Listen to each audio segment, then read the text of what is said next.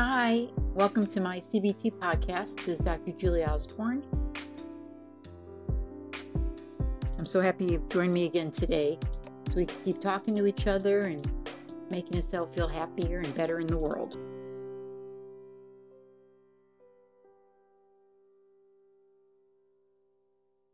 So today, I was really excited to get a message on my new Instagram page from Karina, and she's given me permission to use her name and share her message so we can talk about social anxiety and how CBT can help us get past that and what are the causes and kind of normalize it for a lot of us because it's way more common than you might even think. So Karina wrote to me, I have trouble being my true self around people that I perceive will judge me or people that I'm not comfortable with. I get quiet and don't know how to connect or have a fluid conversation. Do you have any tips on becoming more secure in myself to feel confident and act myself around anyone? So first of all, Karina, thanks for the courage to write to me and letting me share this with everybody. The more we can share and be honest and authentic, the more we can help, because I always have experiences myself and with my clients and friends that share that once they start telling people what they're going through or what they're struggling with, that they find more people in common than not. When we're struggling with any type of mental health issues, we tend to be embarrassed or ashamed, or the stigma keeps us quiet. So we don't talk to anybody, and then we just feel more isolated and more bad about what's going on in our lives. So, it's a catch-22. I understand it's not something you want to share with everybody, and I think you do need to be mindful who you're sharing it with, because there are people out there that can be judgmental and not empathetic, but you do need to find some community, some close people in your life that you can trust and you can really share with, so you can get that support you need and know that just because you think something doesn't mean it's true. But again, it's a really common issue that a lot of people have. So I just wanted to first educate you on social anxiety, and then I'm going to address specifically some of the questions Karina had and teaching you some CBT tools that you can take away today and start using to get rid of your social anxiety and at least decrease it for the moment. So just to let you know, there's 15 million, or about 7% of Americans that have social anxiety. And more than 75% experience it during their childhood or early teen years. So for a lot of us, it's good to think back to, when did this happen and maybe what started it. And it normally, because it starts in childhood, it could be our environment. It could be experiences we went through as children that created this. But a lot of times it's just dismissed as someone being shy. And shyness is an aspect of this. But because it gets dismissed, only about half the people that suffer with social anxiety ever get help, which is a shame. And there's tons of research, as usual, with CBT, that it is the therapy to go for when you have social anxiety, because it is going to help change your thoughts. It's going to help you expose yourself, which we'll talk again a little bit about how you expose yourself to the anxious situations so you can actually get past them. It doesn't just go away on its own. I wish it did.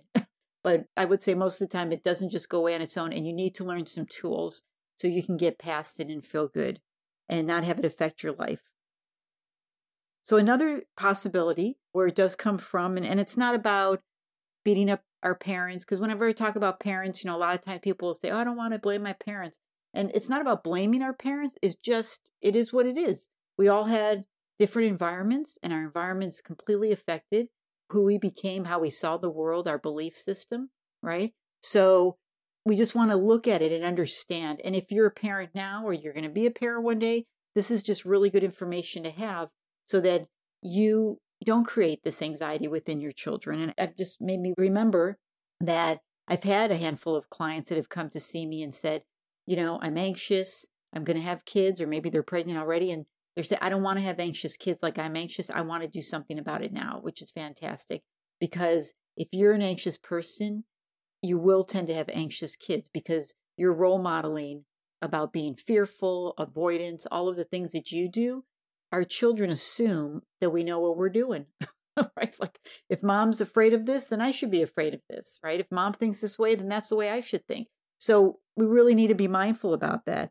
And a negative parenting style that children will learn the opinions of others are really important, or they strongly influence their self-worth, is a big issue.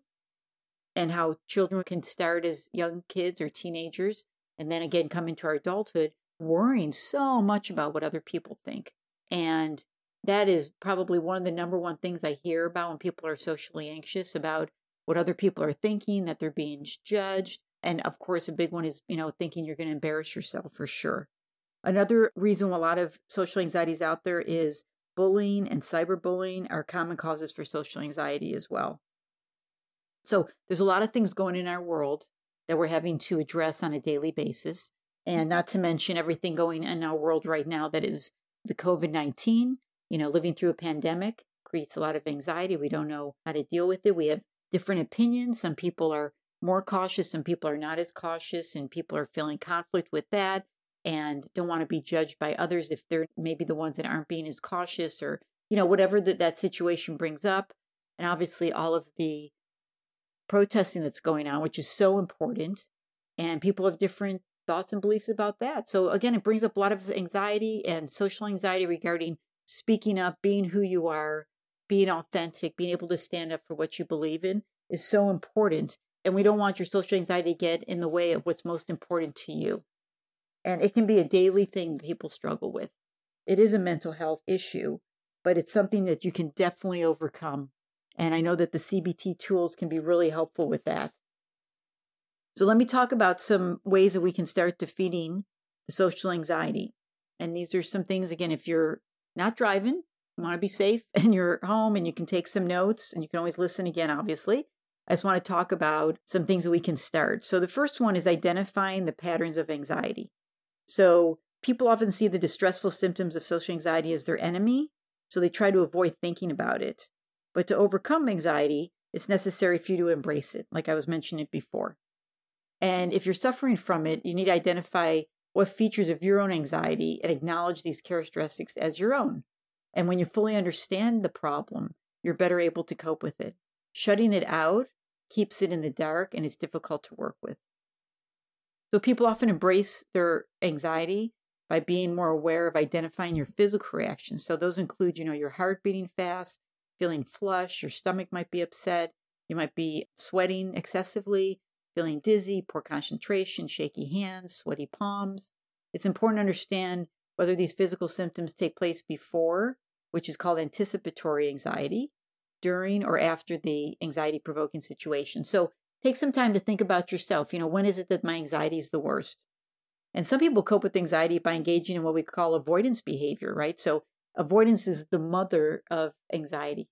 People avoid. If I don't have to do it, if I don't have to go, then I don't have to deal with it. But remember, I always talk about the Band-Aid, right? That when we're reacting off of our moods, and mood to behavior is just a Band-Aid. And that's what avoidance is. It's a behavior. And it works for that moment because now I don't have to go or do that thing, but it's not fixing anything. And we're here about fixing things and getting better and having the life that you want. So when people avoid, it happens because, again, you're trying to stay away from situations that arouse your anxiety. And this is helpful sometimes. Maybe you want to avoid driving during rush hour. That's okay. I'm going to wait a little bit and leave work in a half an hour. That's not an unhealthy thing. But when you start to avoid, say, business meetings or taking classes or socializing with friends because you're anxious, this really can impact your lifestyle and can constrict the life that you want to create. We also have something we call escape behavior, which involves when you leave a situation that arouses anxiety. So this could be running out of a class when it's time to speak or leaving a party shortly after arriving, or maybe someone's leaving an airplane before it even departs. So again, that's first identifying your patterns of anxiety. And then the second one is we want to change the thinking that accompanies your anxiety-provoking situations, right? So when a person fights against the symptoms, the anxiety actually increases. So that's something to remember. And a better strategy is not to fight them, just let them happen and let them pass. One way you can do that is changing your focus and shift the attention to what's going on outside of you. People with anxiety tend to be very self-focused. It's like you feel like the spotlight is on you and everybody's just looking at you. And I share with my clients all the time that most of us tend to be self-absorbed, and it's not necessarily a bad thing all the time, but we tend to just think like everyone's looking at us, everybody's watching us. And I give the example that, we've all probably been in public and we saw somebody trip and maybe inside we chuckled a little bit. And 5 minutes later, most of us probably even forgot it happened because we're back into our own lives and what's going on with us. It's just how we work. We're not sitting there all day long thinking about how that stranger tripped and that we thought it was funny. And we're not necessarily, you might share the story, but most likely you forgot about it by the time you got home and you're having dinner or hanging out with your friends. They might recognize and see what happened, but then we all move on because we all are just involved and our lives are busy, and that's the way it goes. So everyone isn't just focused on you. And that's something that's important to remember, because most people with anxiety, again, have what we call the spotlight fallacy, that everybody's just looking at us. And that just feeds our anxiety. Again, more relaxation techniques can be very helpful. But my favorite part, of course, with the CBT is changing the way you're thinking about what's going on and how you're portrayed, and that you're going to embarrass yourself, because that's a hot thought, right? Remember, the hot thoughts are the thoughts that aren't 100% true. So I can imagine you're going to go into a party, or like I was reading from Karina, who wrote into me that she has a hard time having a fluid conversation. She gets quiet. She doesn't know how to connect. She may be having other thoughts that I'm going to embarrass myself. I'm going to say something stupid. I'm not going to be interesting to listen to. I'm not going to find anything in common. And then people are going to be judging me, right? So this is where, remember, our 80 to 90,000 thoughts a day, this is them. This is running amok in our heads and affecting our behavior. And what Karina is sharing is that, she's taking away from her joy and her pleasure when she goes out to have a good time. And obviously she wants to have a good time, which is great, because that's why she wrote in and she wants things to be better. But it's just taking away that joy because she's so worried about other things. So again, we want for each of us to be able to identify, what am I thinking that's causing me to be anxious? I'm not just anxious for no reason. Okay. Social anxiety is something that's learned based on, again, it could be from parenting. It could be from other situations. It could be where, maybe you were doing fine socially and then you had a really embarrassing situation, or you had to do some public speaking and you felt like you just fumbled. And then after that, it's just been haunting you ever since. So it's not all childhood. It can be, but it could also be, again, current things that happen. And those things we want to be aware of. The catch-22 also I wanted to share is that when you're going out, like Karina was sharing about, say you're going to go out to a party, something social, you want to look relaxed and comfortable. But because you're so anxious, you're going to stand out even more, actually. Because most people can kind of pick up when someone's uncomfortable or nervous. And so you're really, as I say, creating what you fear the most, right? Is I don't want to come across anxious, but I'm creating that because I'm so internally focused rather than being focused on what's going on outside of me. And it increases my anxiety, and it just shows up more. And you can see that usually in people's behavior and their body language. So that's just something to think about also. And because people that are socially anxious engage in negative thinking, especially about themselves, they're focusing more on their weaknesses and they minimize their strengths. And we want to be able to focus on your strengths instead. So I'm assuming, and I believe, that most people's strengths are dealing with situations, and that we don't think about other things that we've overcome in the past and how that is a strength that we can use today to deal with whatever situation we're facing.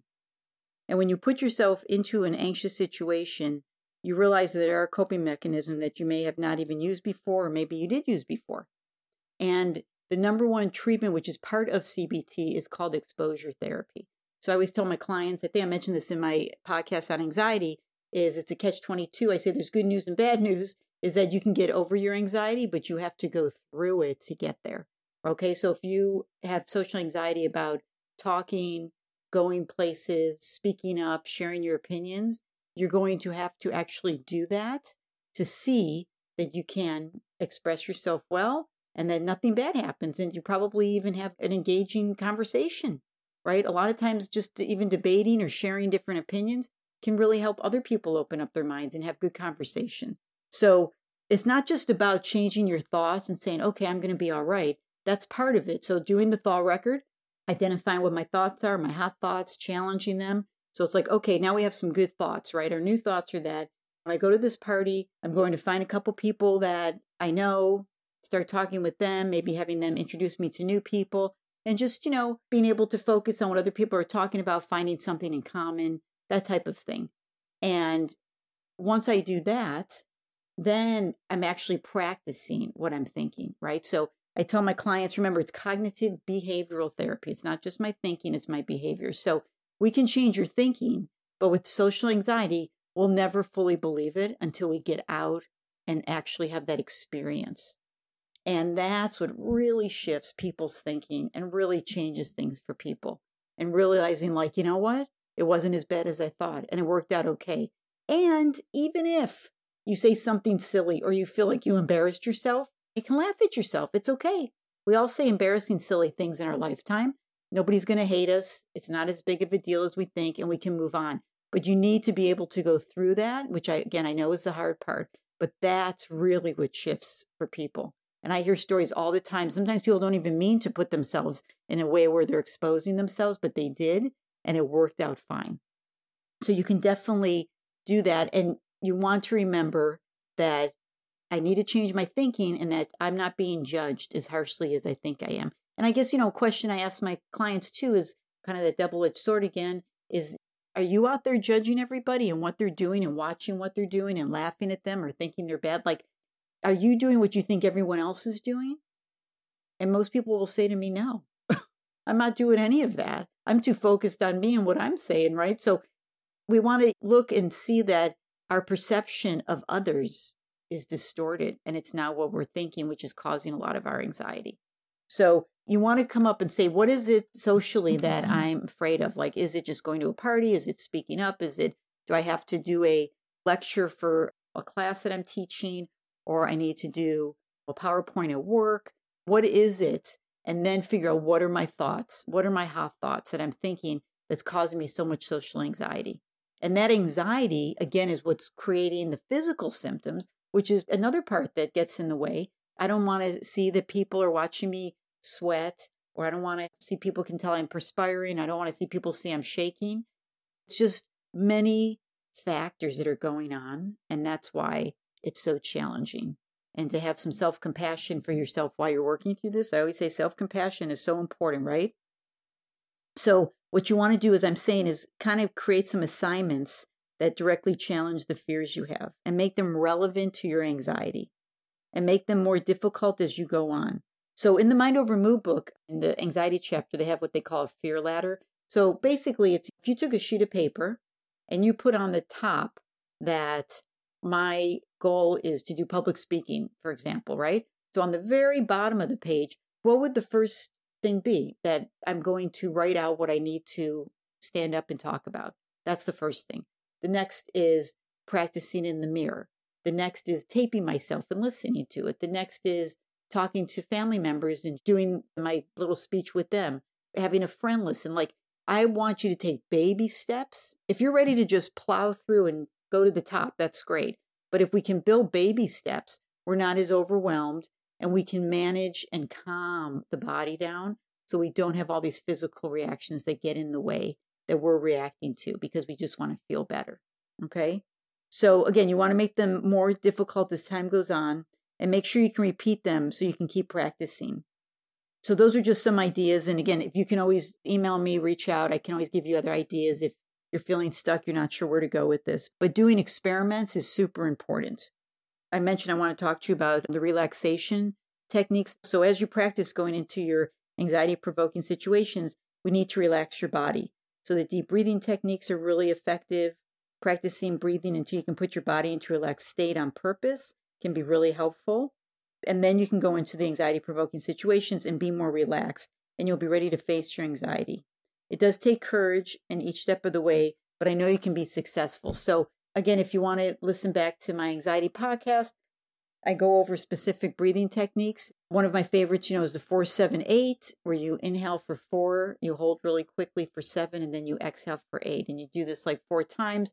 But the trick here is that you have your tongue touching the back of your mouth where your gum and your teeth meet. And that triggers your vagal nerve, which really helps you calm down pretty quickly. Practicing progressive muscle relaxation can be really helpful. Doing guided imagery, whatever works for you. But you want to be able to practice that. If your body is calmer, you will be able to handle whatever anxiety starts to come up. It won't go so high because your body's calm.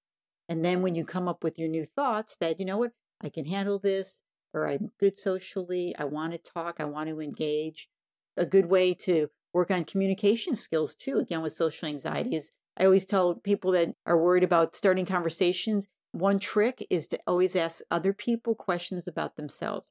Even if you're thinking, I don't want to talk about me, reality is most people like to talk about themselves.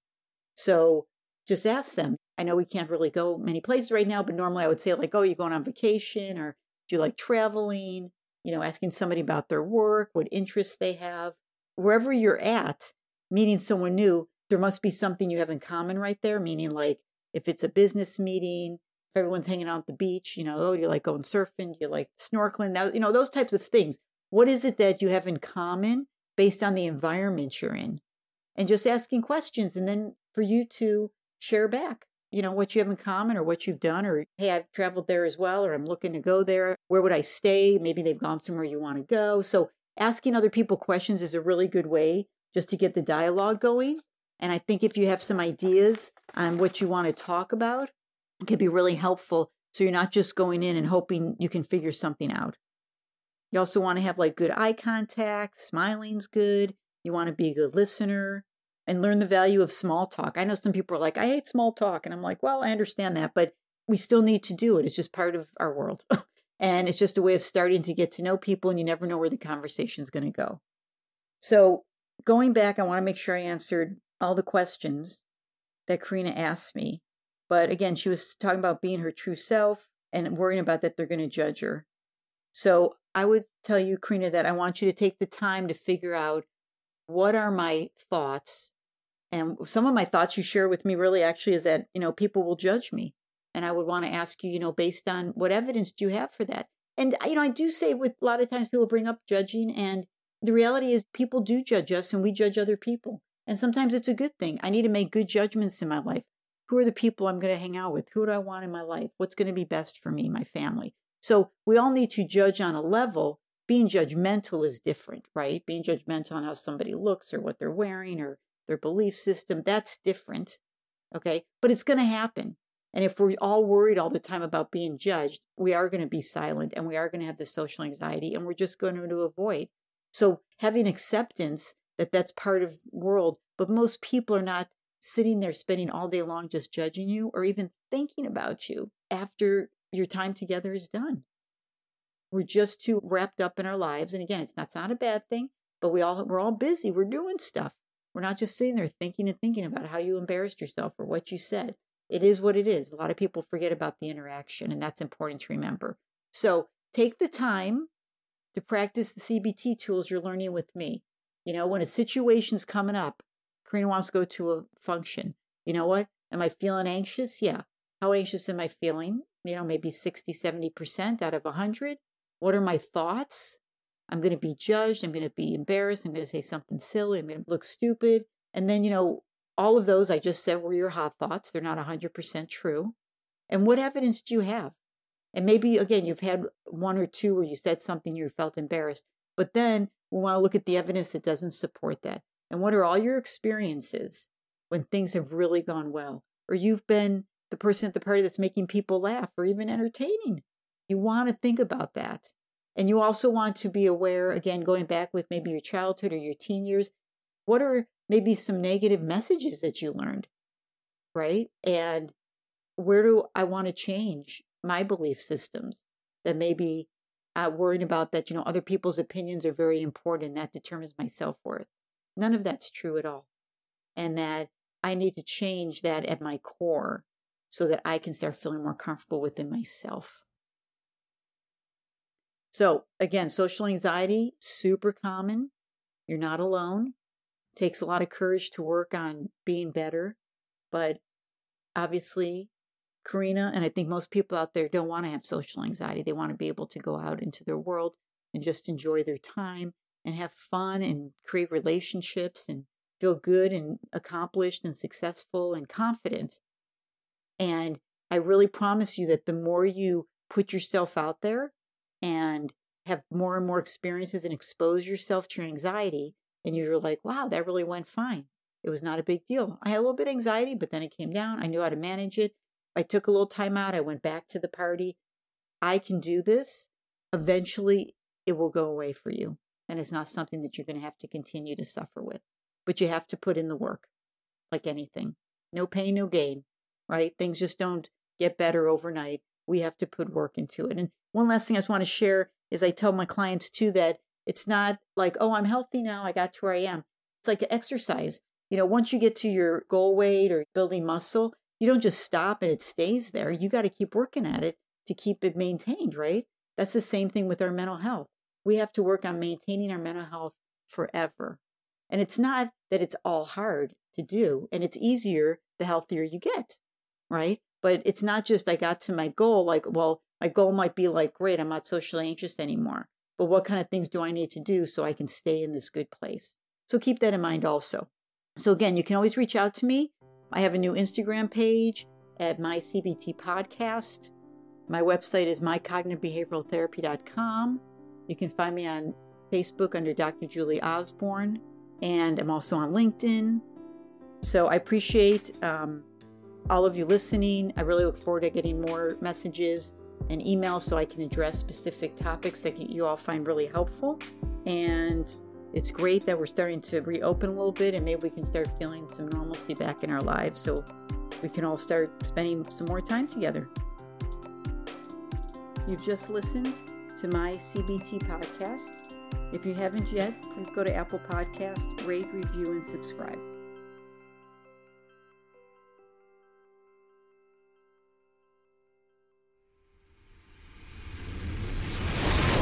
Whoa, Poe Productions.